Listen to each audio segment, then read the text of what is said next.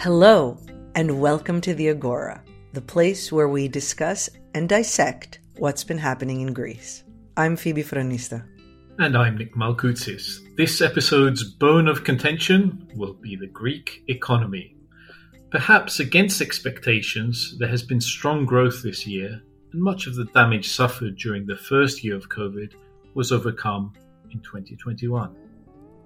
To a large extent, this was because of the surprisingly high number of people who visited Greece over the summer.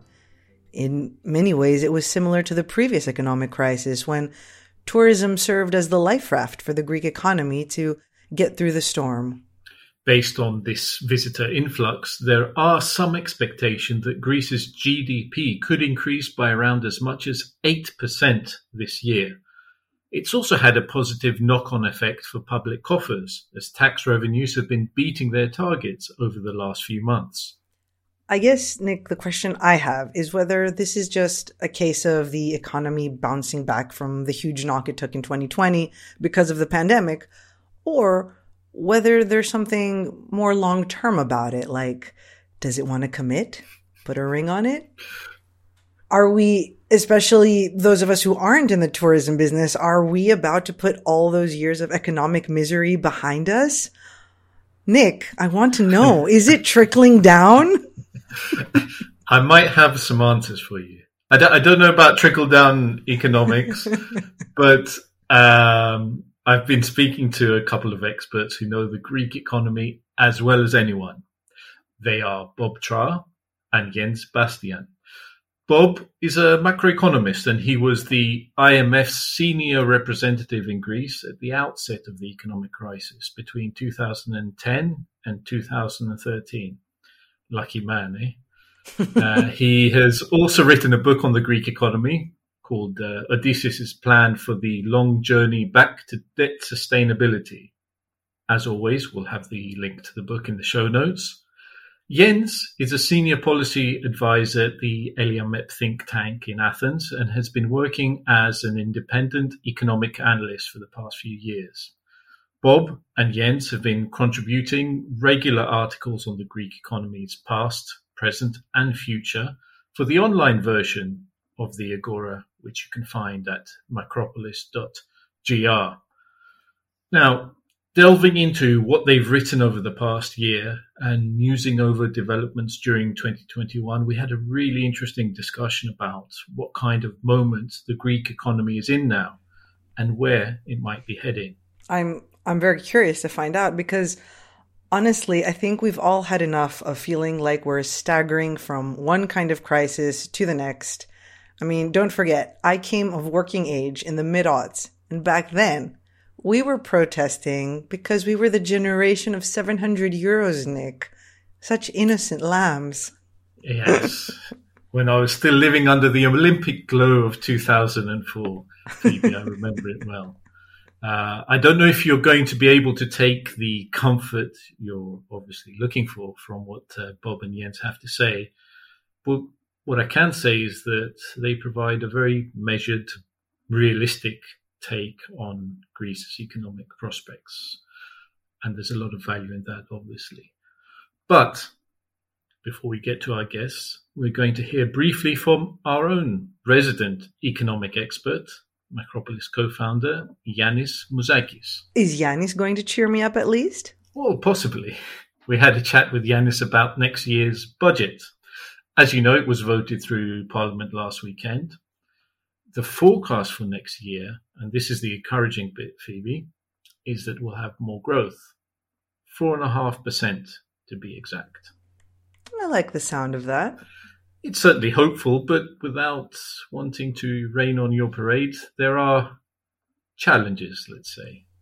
Of course there are. It wouldn't be any fun without challenges. Unfortunately, since we're not yet clear of the pandemic's tentacles, there is some degree of uncertainty about how things will pan out next year, and Omicron lurking in the background as well, as we all know. And this is one of the issues we discussed with Yanis. Okay, let's hear what he had to say about next year's budget.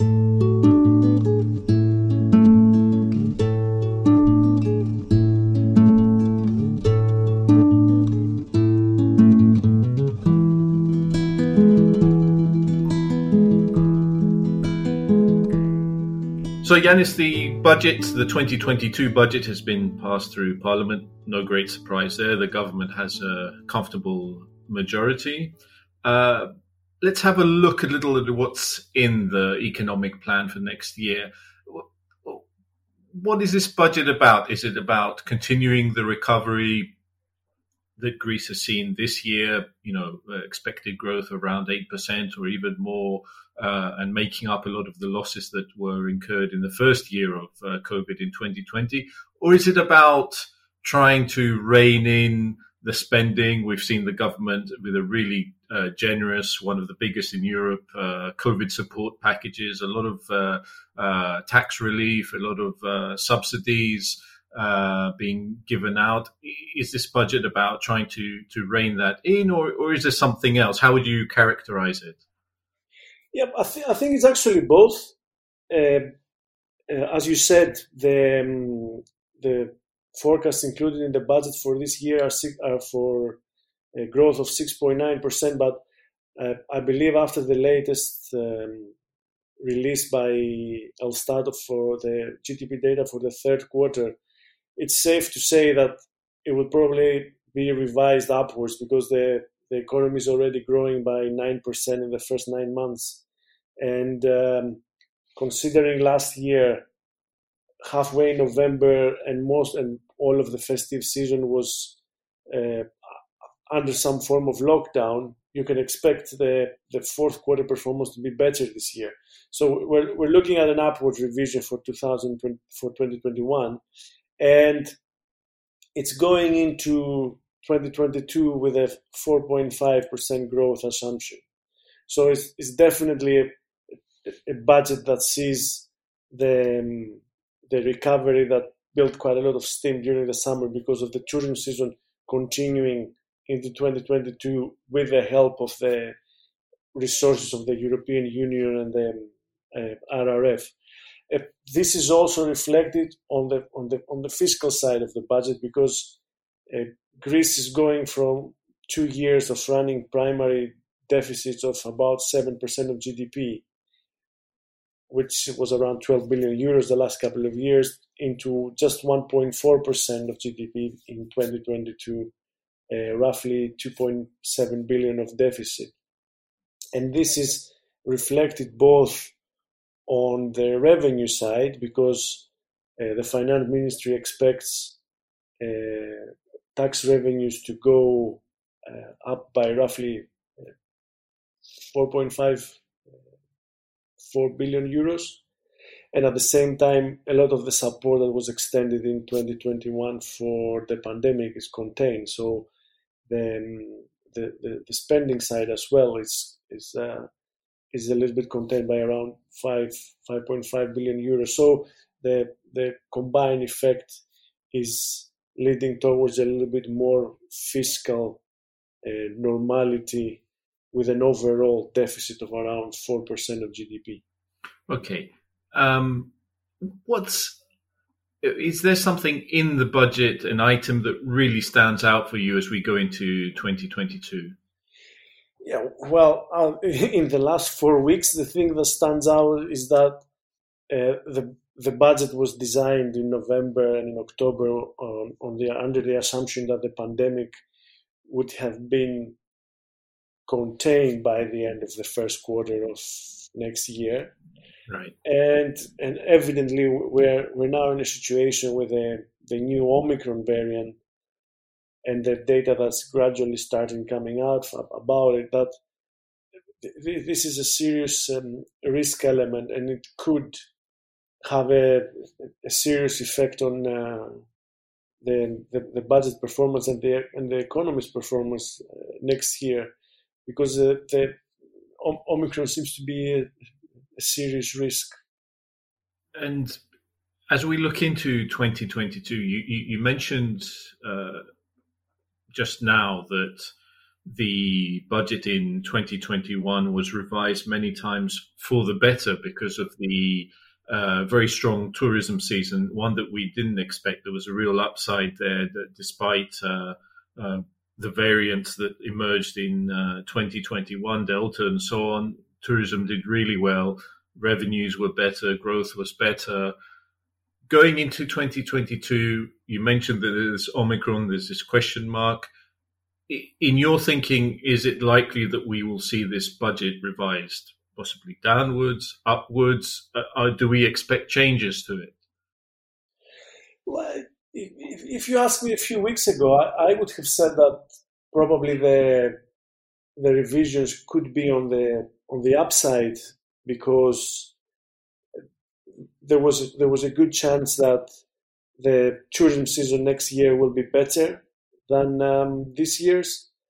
There's also high probability that the flow of funds that will come from the EU through the RRF, because we're talking about the first projects, there's a high probability that there won't be any delays in absorbing and dispersing the funds. So that could also have the effect that the government is hoping on the investment component of the GDP. The budget is already outperforming on the revenue side over the last couple of months, and that could continue into next year. So had we not this basically reversal on the health front, I think there could have been quite a few factors that would revise the budget for the better in the course of 2022.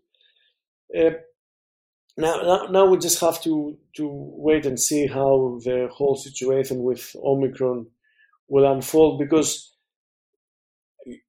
as we said earlier, the government has essentially withdrawn most of the spending related to the pandemic into 2022. And that was a realistic assumption just a few weeks ago. I mean, just to give you an idea, the government spent this year more than $2 billion for furlough schemes, and another more than $1 billion as well for subsidizing the furloughed staff social insurance contribution. So this is more than $3 billion, which this year is essentially zero. If the variant although the government doesn't want to explore that option, but if the variant starts leading into more restrictions, more restrictive measures, affecting businesses a lot of them in the hospitality, catering sectors, if it needs to start extending support because the situation is out of its control, then we could have the opposite situation where the budget will need to be revised towards more spending and support initiatives to contain the pandemic impact. Right. Like the rest of the world, we're a little bit at the mercy of Omicron, so we wait to see what happens with that. Yanis, the budget runs to hundreds of pages. We've summed up everything our listeners need to know in about 8 minutes, so I think they have to be happy with that. I'm glad we managed. Thank you very much. Thank you. Bye-bye. That was Macropolis co-founder Yanis Mouzakis speaking to Nick about Greece's 2022 budget plan and the chances of its forecasts proving accurate. We'll be back after this short break.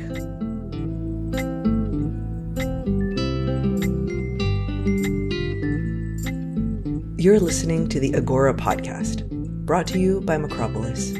You can find us on Spotify, Apple Podcasts, Google Podcasts, and we are hosted on Acast. We love hearing from you guys, so please, if you haven't, do write to us, rate us, and subscribe. It really helps others find us. And of course, for more information about our work and articles and commentary, visit our website, macropolis.gr. That's Macropolis with a C. Now, back to the show.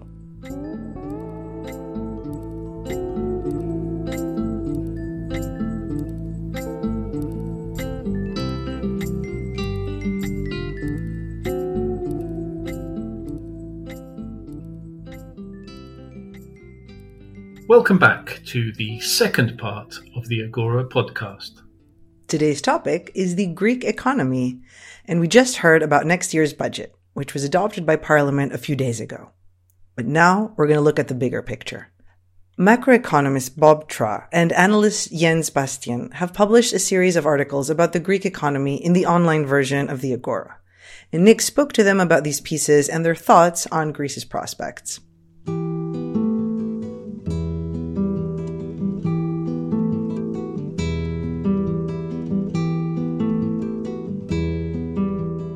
So, Bob and Jens, it's great to have you with us after reading your articles all these months and reading your thoughts on the Greek economy, past, present, and future, which we'll also get to in our discussion. Let's start off. Bob, tell us a little bit about the thinking behind the pieces and what you were trying to achieve. Welcome, Nick and Jens. You are in Athens, I'm in Washington, D.C., so it's nice to be part of the podcast. As you know, I spent 3 years in Athens during the height of the crisis from 2010 through 2013. And I have followed the events in Greece since then. I'm still fascinated by the Greek economy because there is a lot of potential in Greece, but somehow I don't see that it is coming out in full. And I'm also intrigued by the fact that so many young people and talented people are leaving Greece. So there must be a reason for all these things. And as a professional macroeconomy with a lot of experience in more than 50 countries in the world, Greece was one of the countries that really caught my attention. And I wanted to see in short pieces that are hopefully easy to understand by the general public. We don't use mathematics or models, nothing that formal. But by being grounded in the data that Elstat and the government produces and also Eurostat, you can look at the economy and ask yourself, why are certain things happening in Greece? And that's my key interest. And these are mainly, as the readers will see, structural issues. These are not primarily interested in the daily ups and downs, but what's underneath the surface that is driving developments in Greece. So this interest continues to interest me. And together with Jens, who is local on the ground and who has a political economy background, we felt it might be helpful to contribute something to the discussion in Greece through our pods. Jens, would you like to add something to that? Yes. Hello, Nick and Bob. Indeed, the roots regarding this blog that we've written 12 pieces in the course of the past 12 months, they are partly personal, as Bob has already highlighted. We have roots in Greece. Bob for 3 years, as he mentioned. I live and work here since over 20 years. I'm married to a Greek.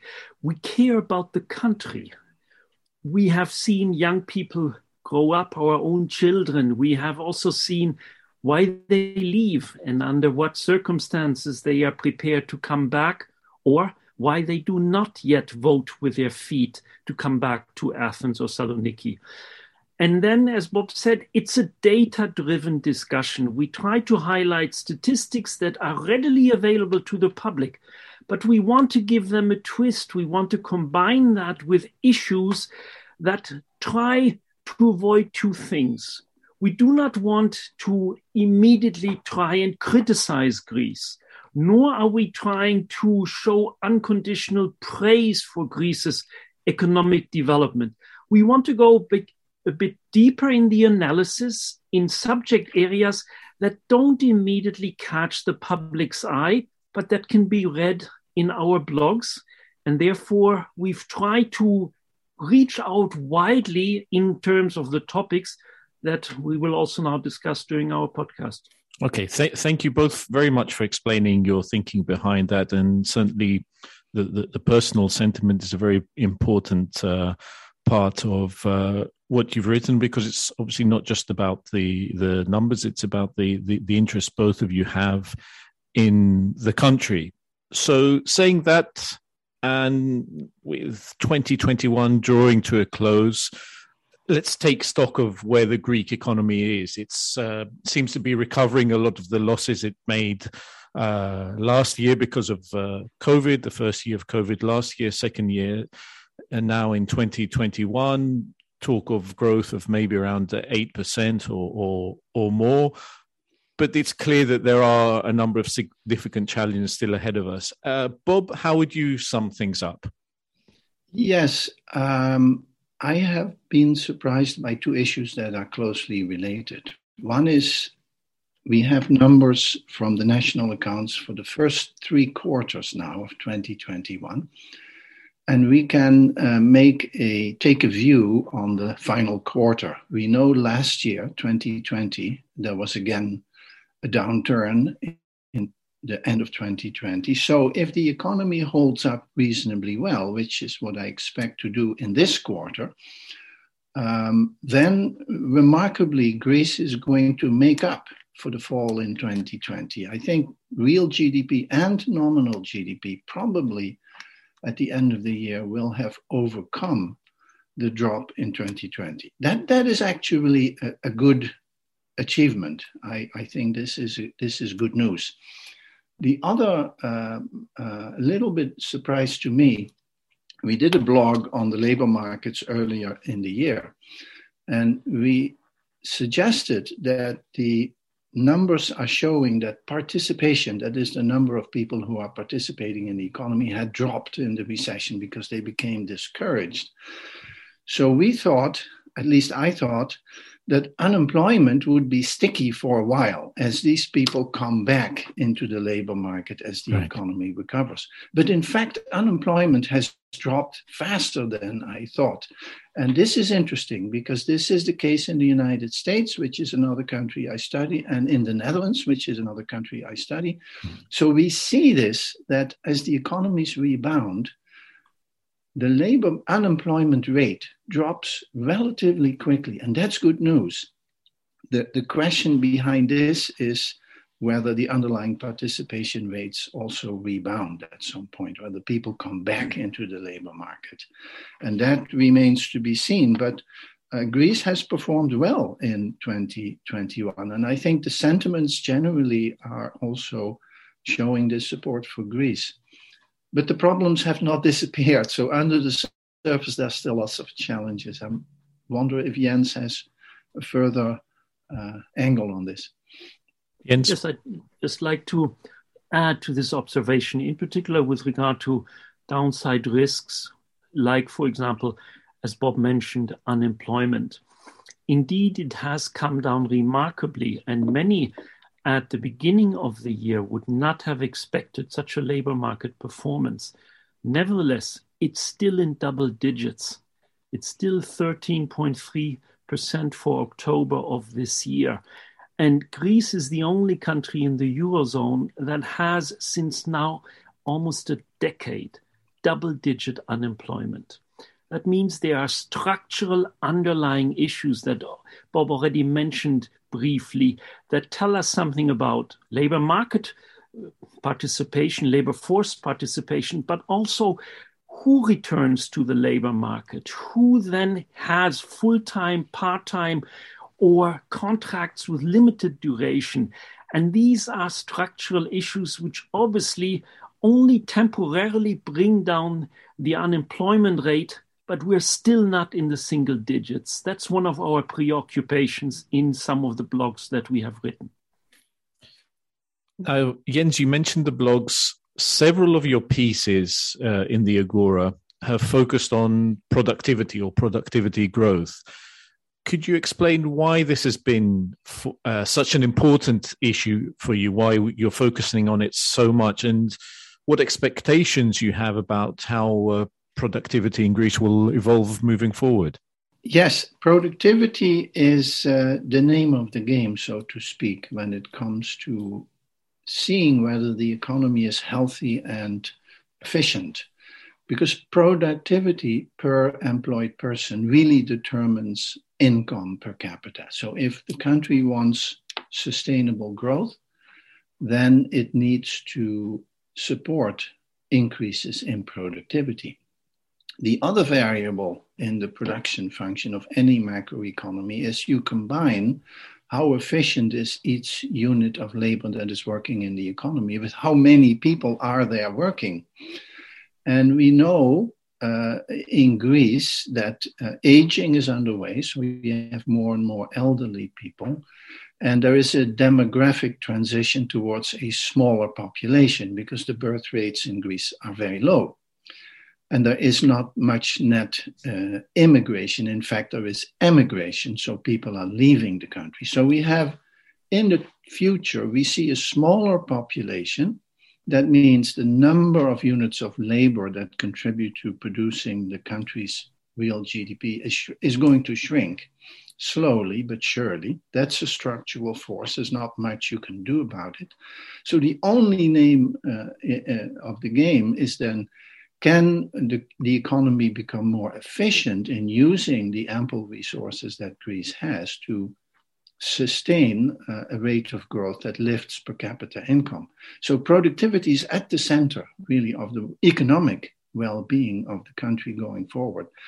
And I have some concerns because, and this leads us to some surprises that we try to highlight in the blogs. You know, the government is hiring people at a faster rate than the private sector. This may come as a surprise to many because it's a conservative government that claims it wants smaller government and more efficient government. If we look at the numbers, and there are always difficulties of measuring productivity in the public sector, but growth of productivity as we measure it in the national accounts is negative in the public sector. So if you allocate more and more people to the public sector, hiring them in government, which have negative productivity growth, then the productivity growth for the country as a whole isn't going to be very good. And what we see in the numbers, and we are not making this up, this is just official data, is that productivity is stuck at around zero. So this is a very serious issue that Greece should discuss. It should find out why this is the case. It has very deep roots. This is not an easy problem to solve. Something is being done about it, and maybe Jens wants to take up here that obviously the EU Recovery Fund is supporting new investments in new technologies, and that is really meant to be a stimulus for productivity in the future, and that prospect is very, very good if it comes to pass. But this is, in a nutshell, why we are so concerned about productivity. It's really the center of the long-term well-being for younger generations in Greece. And just to pick up on that before we get to the RRF, Jens, Bob, here we're not talking, in terms of these public sector hirings, we're not talking about replacing people who retired during the crisis. Obviously, we had this spate of downsizing in the public sector. A lot of people also retiring early when they saw the economic situation got worse. It's not just that. No, we have looked at the data from Elstat and Eurostat on how many people work in what sectors of the economy. And then you can split, the national accounts are very helpful in this regard, and the labor force surveys are very helpful. You can split the economy of the number of people that are working in two groups, those that are working for the government and those that are working for the private sector. And then you can make an index number to follow this over time. And what we are seeing, so these are, again, numbers these are statistics, these are facts. The pace of net hiring, the increase in the number of people working for government is faster in percent growth each year than in the private sector. But they have negative productivity growth. Mm-hmm. So if you have a weight of your labor force, more and more people work for a sector that has very low or zero productivity growth, then your economy as a whole isn't going to grow. And that is a structural underlying factor in the supply side of the economy that is a problem. And this is not the same in other countries. In other countries, the private sector grows more quickly its employment than the public sector. But this is not the case in Greece. And surprisingly, this happens under a conservative government. So these are myths that exist in the political economy that we love to expose, that this is actually not true. Yeah. And hopefully that triggers a reflection of why this is the case. Jens, yes, go ahead, please. Just briefly add 2-3 reflections on that. It's important to highlight, first of all, because we often emphasize that we take statistics that are provided to the public, for example, through Elstat. These are very good statistics. Mm-hmm. This is important because this is different than 10 years ago. The Greek statistics have improved remarkably. They are reliable and they are a basis for our work and for our analysis. That has to be underlined. It's an important point to make, yes. Secondly, it is also important to underline that what we are observing with regard to, for example, productivity or hiring in the public sector is not something that is immediately, as happening in other countries, related to the coronavirus pandemic. These developments have already started before in Greece. That's one of the areas of concern that we have, that this is not something that you can pinpoint to very recent developments. It's rather underlying structural developments taking place since years, in particular, to our surprise, we must say, when we looked at the data, in particular during a conservative-led government in Greece.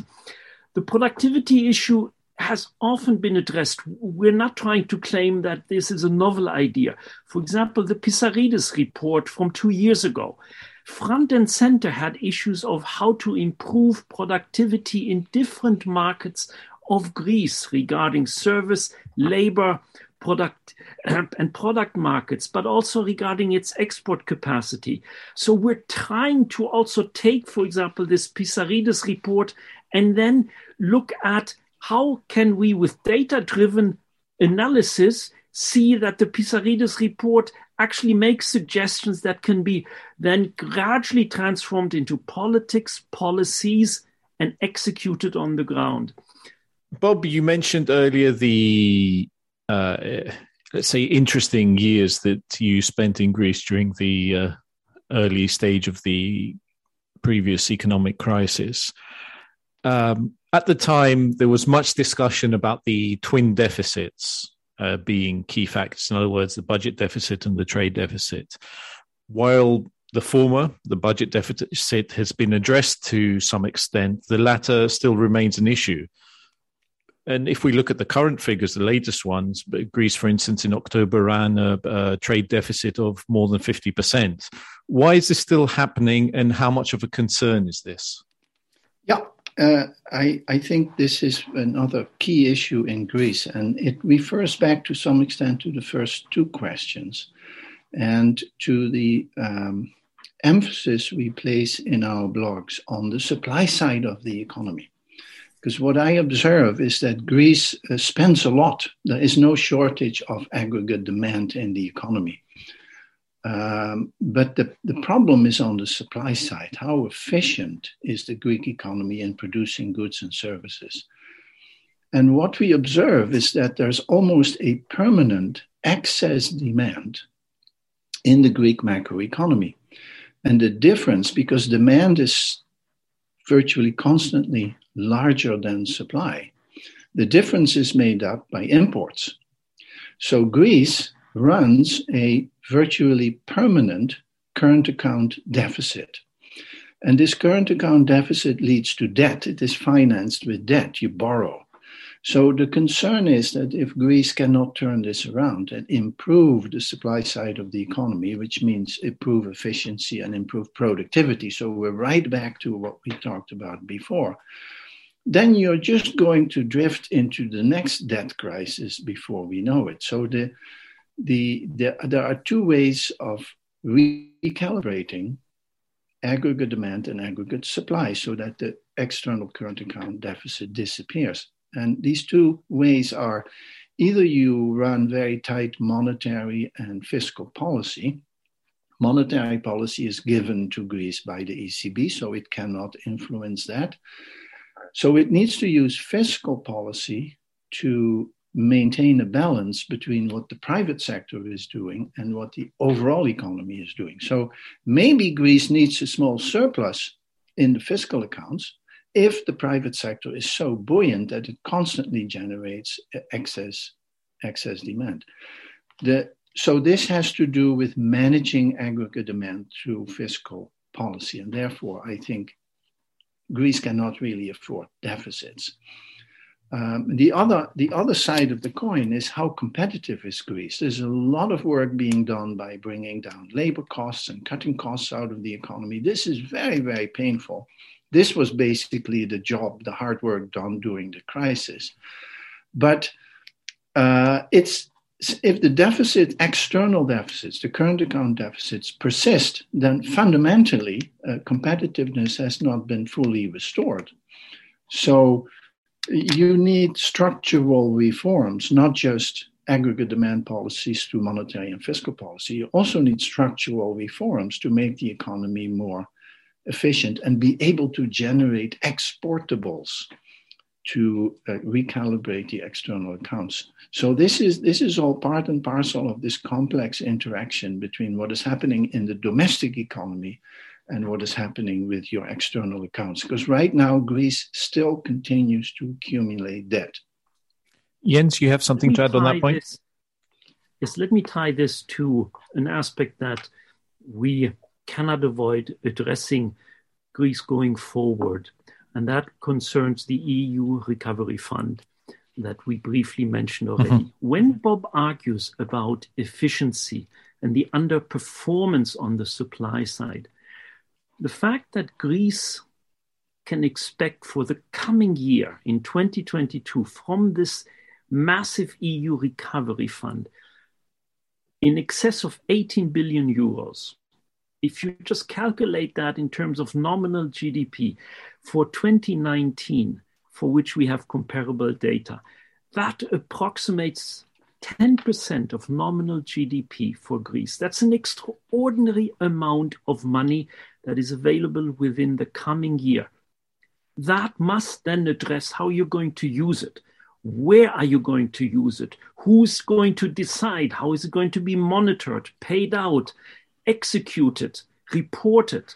But in particular, how efficient will that be? Does Greece also have the administrative, institutional architecture in place to manage these amounts of money so that you actually have the appropriate return on investment? That occupies us. We are not so much concerned that Greece deserves this money and that it can put it to good use, but we are rather concerned about the underlying structural deficits regarding efficiency at the end of the day. What will be the results regarding performance? Okay, that's a very good point, obviously, and lots of questions about the RF. We've actually done a podcast episode on the RF in the previous months, and I think we'll have to do another one again in the future. But let's go back a second. We mentioned before the budget deficit, and you've written several pieces explaining the process of how Greece got its public finances under control over the previous decade or so.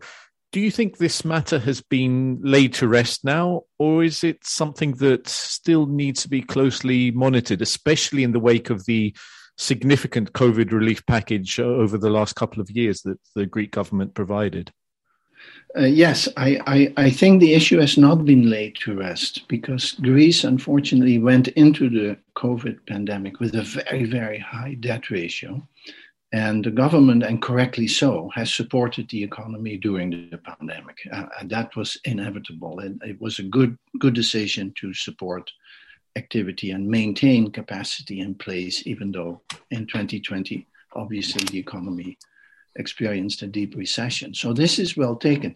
But the fact is that you have much more debt now. The government threw in 25% from 185 to 205, so 20% of GDP in additional debt on top of a mountain that is already traditionally a very, very high debt. So the way to resolve this is either by growing out of it, which I think that you can do calculations and simulations and scenarios that show that Greece is not going to grow out of it. And there are good reasons why this is the case, aging and demographic transition being one of them. So I don't think you can grow out of it. It will require a fiscal effort. So my concern is always when we say that an economy needs support when the private sector is temporarily weak, which was the case this is a classic situation where Keynesian economics says the government has a role to play to support capacity. I see this often in the political discourse as a one-way ticket because politicians love to spend money, but they don't explain when you get to the other end of this bridge, which is necessary that you build this bridge. This is good. They don't explain how it's going to be paid back because you need to amortize this additional debt and then start from where you began in 2019 with 185, 186% of GDP in debt, which itself needs a long-run plan to build that down through fiscal policy. So this is what I miss. And this is where you get into issues such as the short-sightedness of politics, because politicians are interested in the next election. They are not necessarily interested in the next generation. So young people in Greece have every reason to be concerned because the political system is unable to deal with the structural longer-term challenges in a convincing way. And what we see now, again, with a conservative governments like structural tax cuts because they believe that taxes stand in the way of a well-growing economy. Well, structural tax cuts that are not compensated by structural expenditure cuts don't solve deficit and debt problems. So they hope that they can grow out of it. I am not convinced that this is possible. Jens, what's your take? Yes, the debt issue and the fiscal debate, how to react to that in the coming years, that's really a hot potato because it then immediately also brings back memories in Greece about fiscal austerity, about do we need to make adjustments in areas where it's not anymore primarily about spending, but it is about reducing. So that's an issue where we have often noticed that we're getting very close to politics and we have tried to keep a distance, but sometimes it's just impossible to avoid it. And I think there are some hard truths that one has to bear in mind, even if they are unpleasant and not necessarily part of cheerleading effort that we sometimes notice around the discussion of Greece and its political economy. Greece still has the largest national debt in the Eurozone. One does not want to continue having that in the course of the next 30 years. Secondly, Greece still does not have, with regard to its sovereign rating, an investment grade rating. This is something that's unpleasant news, and the rating outlook for next year will be a critical economic, fiscal discussion that takes place inside Greece, but also among rating agencies internationally. And we are already observing not only that there are rising yields on Greek sovereign debt, but that the Greek central bank is starting to be concerned to what degree will, in the future, Greek debt be part of any kind of ECB purchasing program, given that certain programs are to expire or will be reduced in the course of next year. And then, if you do not have an investment grade rating, how do you continue to address Greek debt and to buy it in particular on secondary markets? And this is going to be an interesting discussion because it will tie back into the volume, the structure, and the management of the accumulated debt of the past, and most recently during the corona pandemic. Before I gauge your opinions on what we might expect next year, let's go back for a second to something that both of you mentioned at the start of this discussion, which was this tendency for, especially for young people, to leave Greece during the economic crisis. And we've been through a very turbulent period, and there's been net emigration from the country, as you've noted in pieces that you've written for us. This has been coupled with low birth rates, and it's creating what in Greece at least is described as a demographic time bomb. We always like to use, dramatic terms, but I think there is a really serious issue here. Obviously, it's a huge subject, and we can't cover it all now in detail. And we could do a separate show on it, probably several podcasts. But it would be interesting to get an initial idea of what you think it's involved, and give us a broad brushstrokes take of why it's an important issue and what you think could be done to address it. Bob, do you want to go first? Yes. Immigration and demographics are central. In my book on Greece, I have a whole section on demographics, because I think that determines eventually the size of the macroeconomy. It's a key variable. More people in a country make for a bigger economy.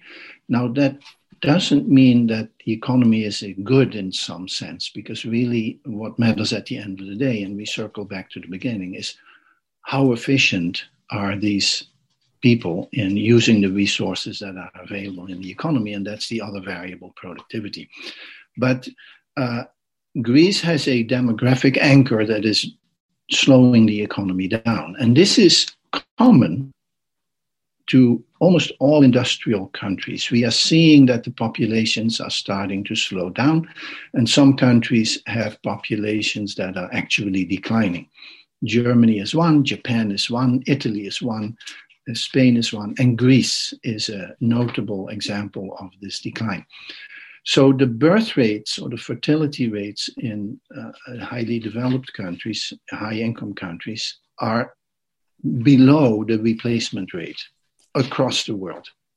So the natural development of the populations would be to slow down and then start declining.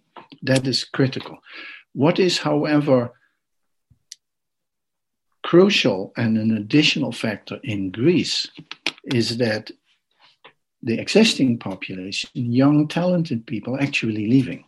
And that is not the case in all countries. I have done an analysis of the EU and the demographic pattern in the EU. And what do I see?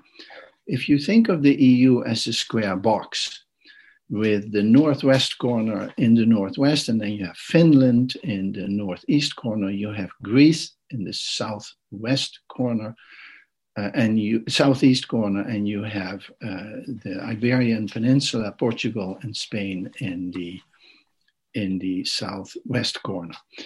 If you draw arrows of where the population is going, the movement, the migration within the EU, and this all happened because the EU has an open labor market, so people can move from one country to the next and get a job.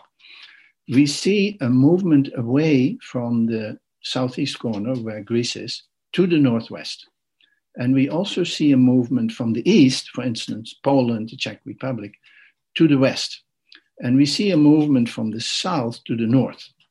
So if you think of this square box, there are arrows that are pointing away from the borders on the right side and on the bottom side of this square box, and they are moving to the northwest. Now, being from the Netherlands, I receive information on this because I follow the Dutch economy as well. And they are seeing a lot of young people coming in. These are university students. They come to the universities and they stay. And previously, it used to be that there was a flow through to the UK, but with Brexit, this has stopped. So people are coming to the Northwest, and the two countries that I care about, or I'm particularly studying in the EU, is Greece and the Netherlands, which are on opposite ends of the diagonal. And I see populations moving from Greece to the northwest, from the southeast to the northwest. This is important because not only does Greece have a very low birth rate, but young, talented people are leaving. And this, of course, is critical because the political system has to ask itself, why are our talented young people leaving? And I opened an office and I hired young, talented Greeks. And I can tell you, many of them have left the country after the IMF office was closed. And they go to, where do they go? They go to Brussels, they go to Luxembourg, they go to Germany. Some go to France. Others, I know some friends who are now working and living in Amsterdam. Well, this is important. And they told me we just don't have enough confidence in our political system to safeguard our future. And this, we are highly educated. There's not a strong meritocracy in Greece. It's who you know and what are your political affiliations. That is more important than our education. This is very painful, actually, for me to hear, because they obviously love their country, but they feel that their skills and their talents are not fully evaluated on the basis of merit, that you kind of have to be a client of a political party to get a job somewhere. And this is just scratching the surface, but I believe that the lack of trust in politics is why so many young, talented people who have opportunities abroad, there's competition now, why they are leaving. And this is very painful, but this needs to be examined within Greece in very honest and open terms, I think. Jens, it is an issue that's moving up the political agenda. Whether we're going to have an honest examination of it, as Bob is suggesting, I don't know. What are your thoughts? Well, you make an important point with regard to moving up on the political agenda, which means that demographics is now an issue. Belatedly in Greece, admittedly, yes, but you cannot start a discussion about Greece anymore without addressing also demographics. I welcome that. And the data that we have analyzed then has suggested we need to address this issue much more forcefully, not only in terms of the medium, longer term trends that we observe, but also, as Bob has just highlighted, very short term, what has happened in the course even of the past 2-3 years, where despite certain economic changes and improvements, there is not a rush to come back to Greece.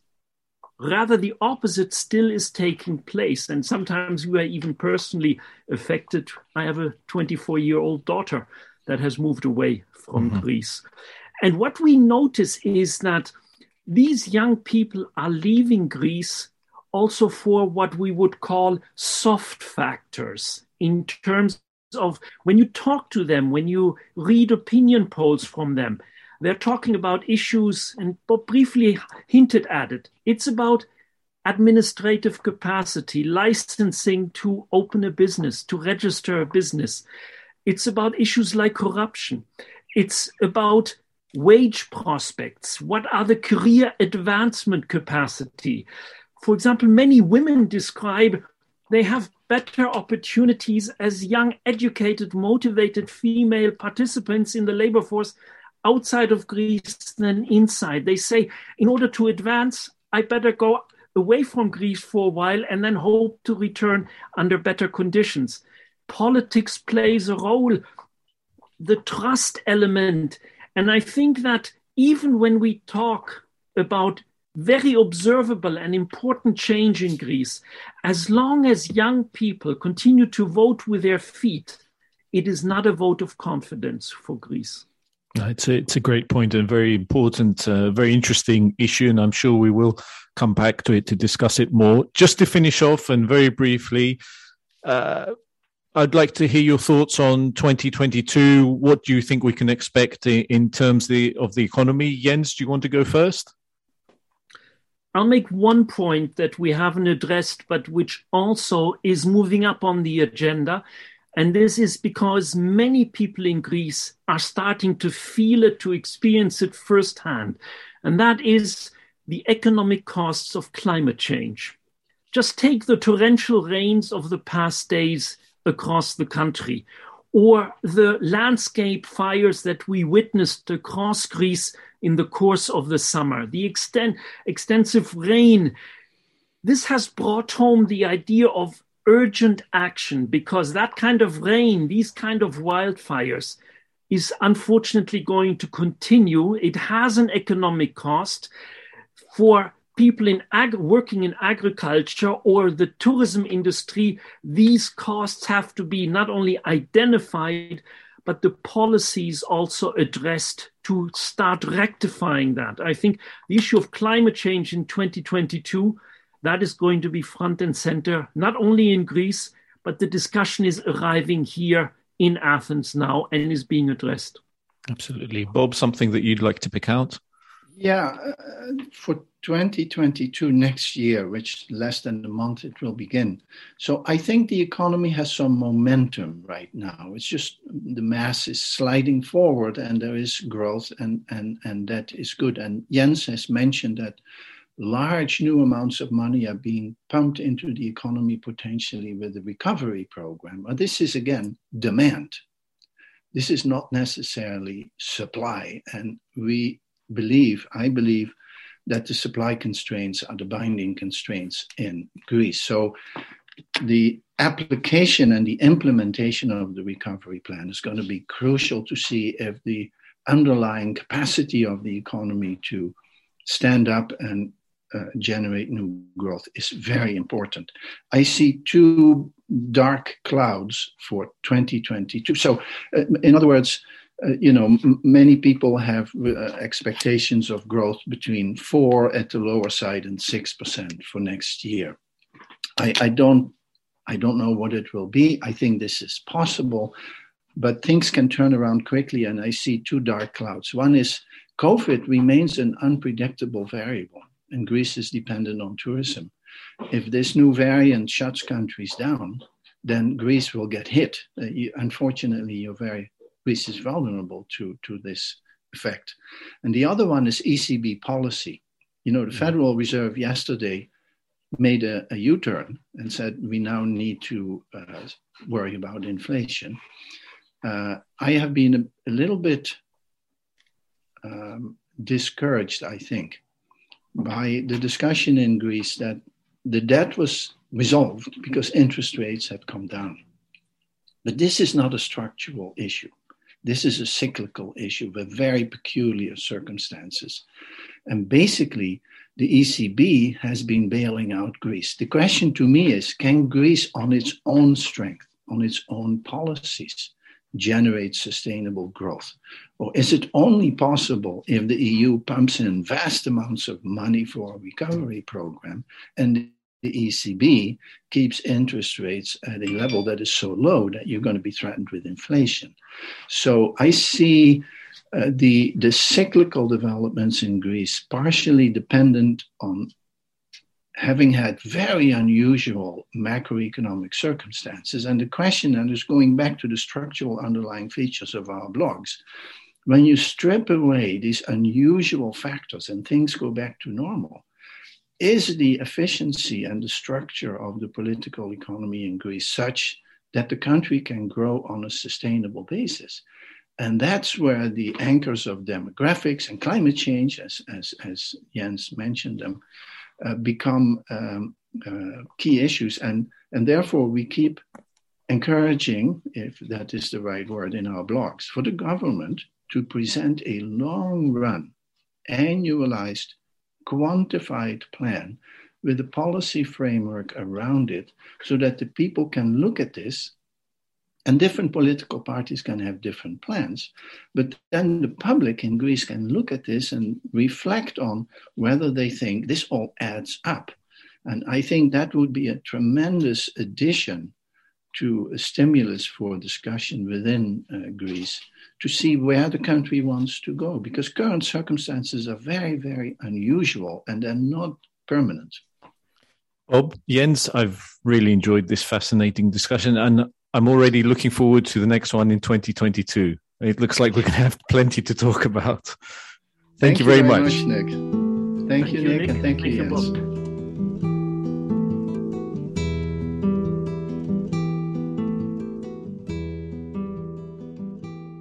That was Bob Tra and Jens Bastian speaking to Nick about some of the big economic issues that Greece has to face up to. So, Phoebe, the big question. After hearing that, are you feeling more optimistic? Well, I guess I really appreciated the sincerity I heard in that discussion. And to be honest, as much as I'm primed to hear about all these jobs being created and the money rolling in and our wages going up, I would rather have an honest assessment of the potential ups and downs ahead of us. Absolutely right. It's important to understand that Greece has been burnt in the past, and the not too distant past at that, by papering over the cracks and getting a bit too much caught up in the narrative. We certainly don't want that again. We've had enough of it. So let's hope that 2022 brings better things for all of us. A lovely note on which to end this episode, Phoebe. And to ask you, our listeners, to follow, rate, and comment on what you've just heard. We love hearing from you. And we'll see if we can squeeze in one more episode before 2021 is out. Either that, or we'll see you in the new year with the next installment of the Agora. Stay tuned to find out. Keep you in suspense. Either way, we'll be back soon. Take care. Bye-bye. Bye.